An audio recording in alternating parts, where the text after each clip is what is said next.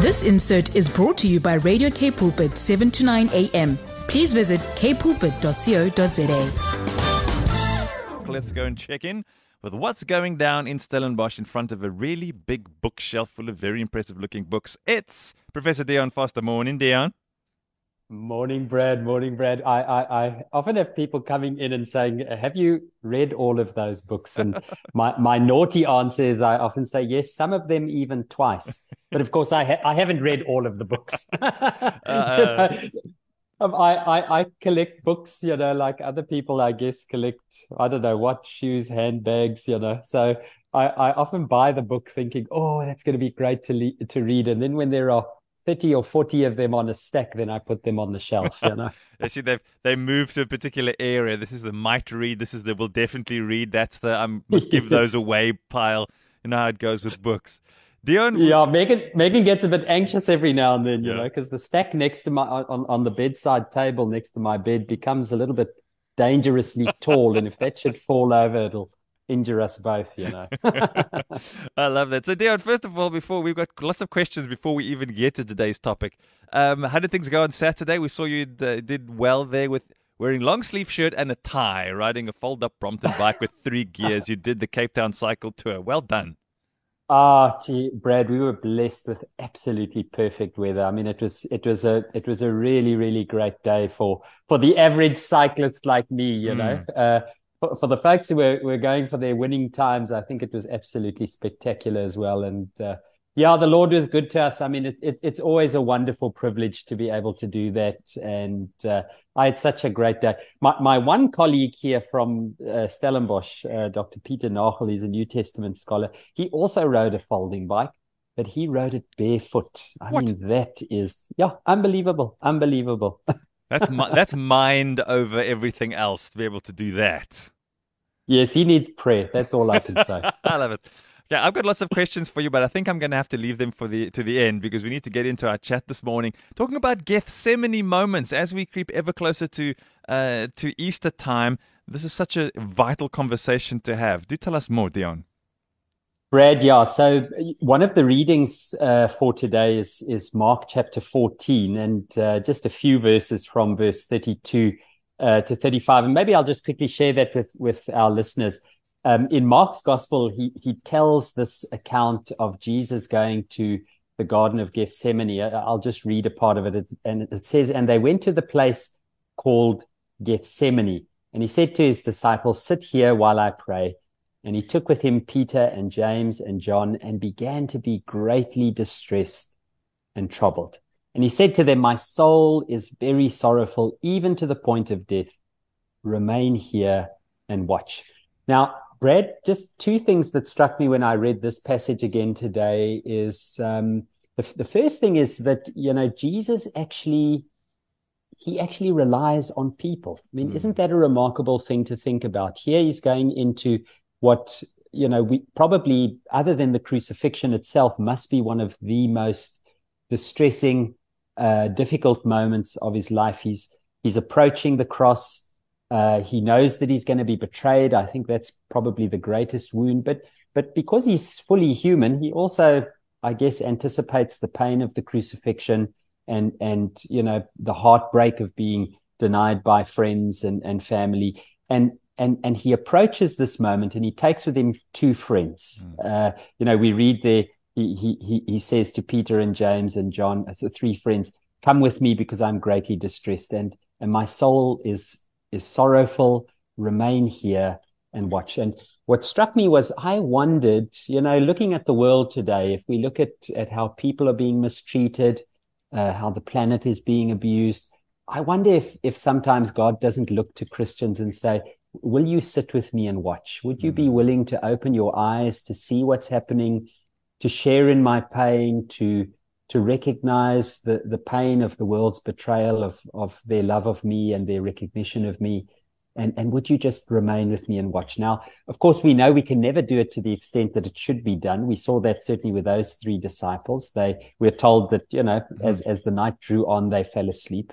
And that may be the case with us, but the intention is there. So the first thing that struck me was that this Lenten season, I want to there's that beautiful song from Hillsong that says, break my heart for what breaks yours. I want to lament with the Lord sometimes about what's going on and just sit with the Lord and watch.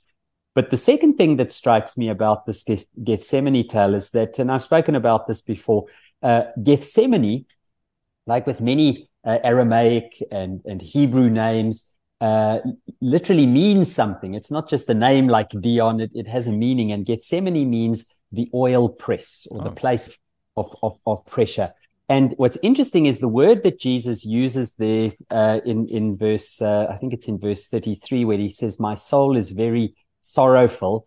The word which is used there is the word thalipsis. It's a Greek word, and it literally means to be placed under immense pressure. He says to his disciples, I'm being pressed, hard pressed as I sit here.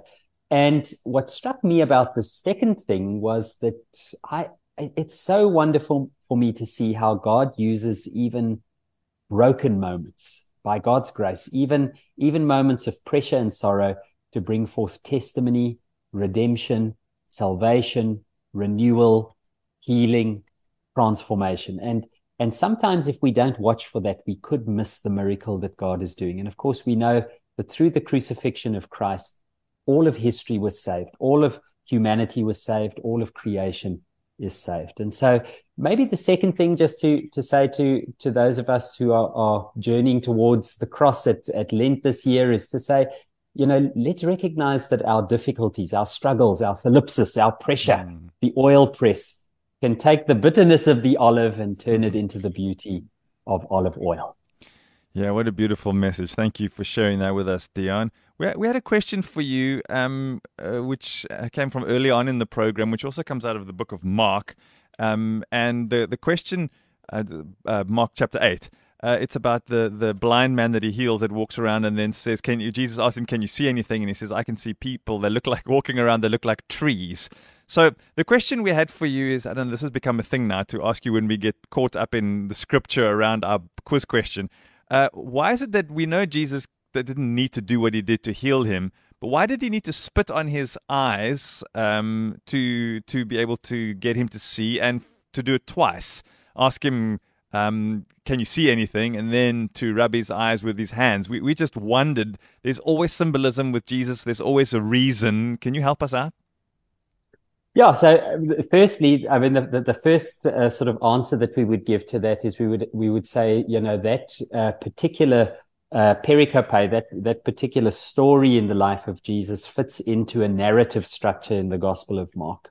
And of course, we see what happens after that is it moves into directly after that section in Mark chapter 8. I've just quickly pulled it up here. In my Bible, people begin to ask, are you truly the Messiah? Who do people say that I am? Who do the chief priests and the teachers of the law say? So what Mark is doing is he's creating sort of a parallel between seeing with your physical eyes, and that sometimes you need to encounter the miracle of Christ in different ways, at different times in order to see fully. And relating that to the chief priests and the scribes and the teachers of the law, who, even though they had read the prophecies, even though they knew them better than anyone else that the Messiah would come, they struggled to recognize him. And of course, we know that many of them didn't recognize him. As far as we know, the only chief priest or scribe that recognized Jesus was Nicodemus, that we read about in John's Gospel.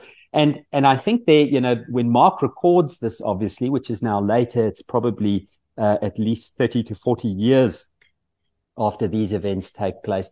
Again, they're dealing with this thing. Christians had been ejected from the temple. They were no longer regarded as Jews. They were treated almost as heretics. And what Mark is trying to build in them is a sense of faith, to say, just as Jesus had to work a number of times to open the physical eyes of a blind man, remember that you're going to have to continue to remain faithful to open the spiritual eyes of people who either misrecognize you as trees walking or don't see the miracle that God's doing. Remain patient, remain connected to God, and hopefully we'll see that miracle taking place. We love that. Thank you. We knew there was a story. We're sure we heard a sermon somewhere through the years about that, but neither of us in the studio could recall it, so we thought we'll just lean on you a little bit this morning. Thanks for coming to the rescue.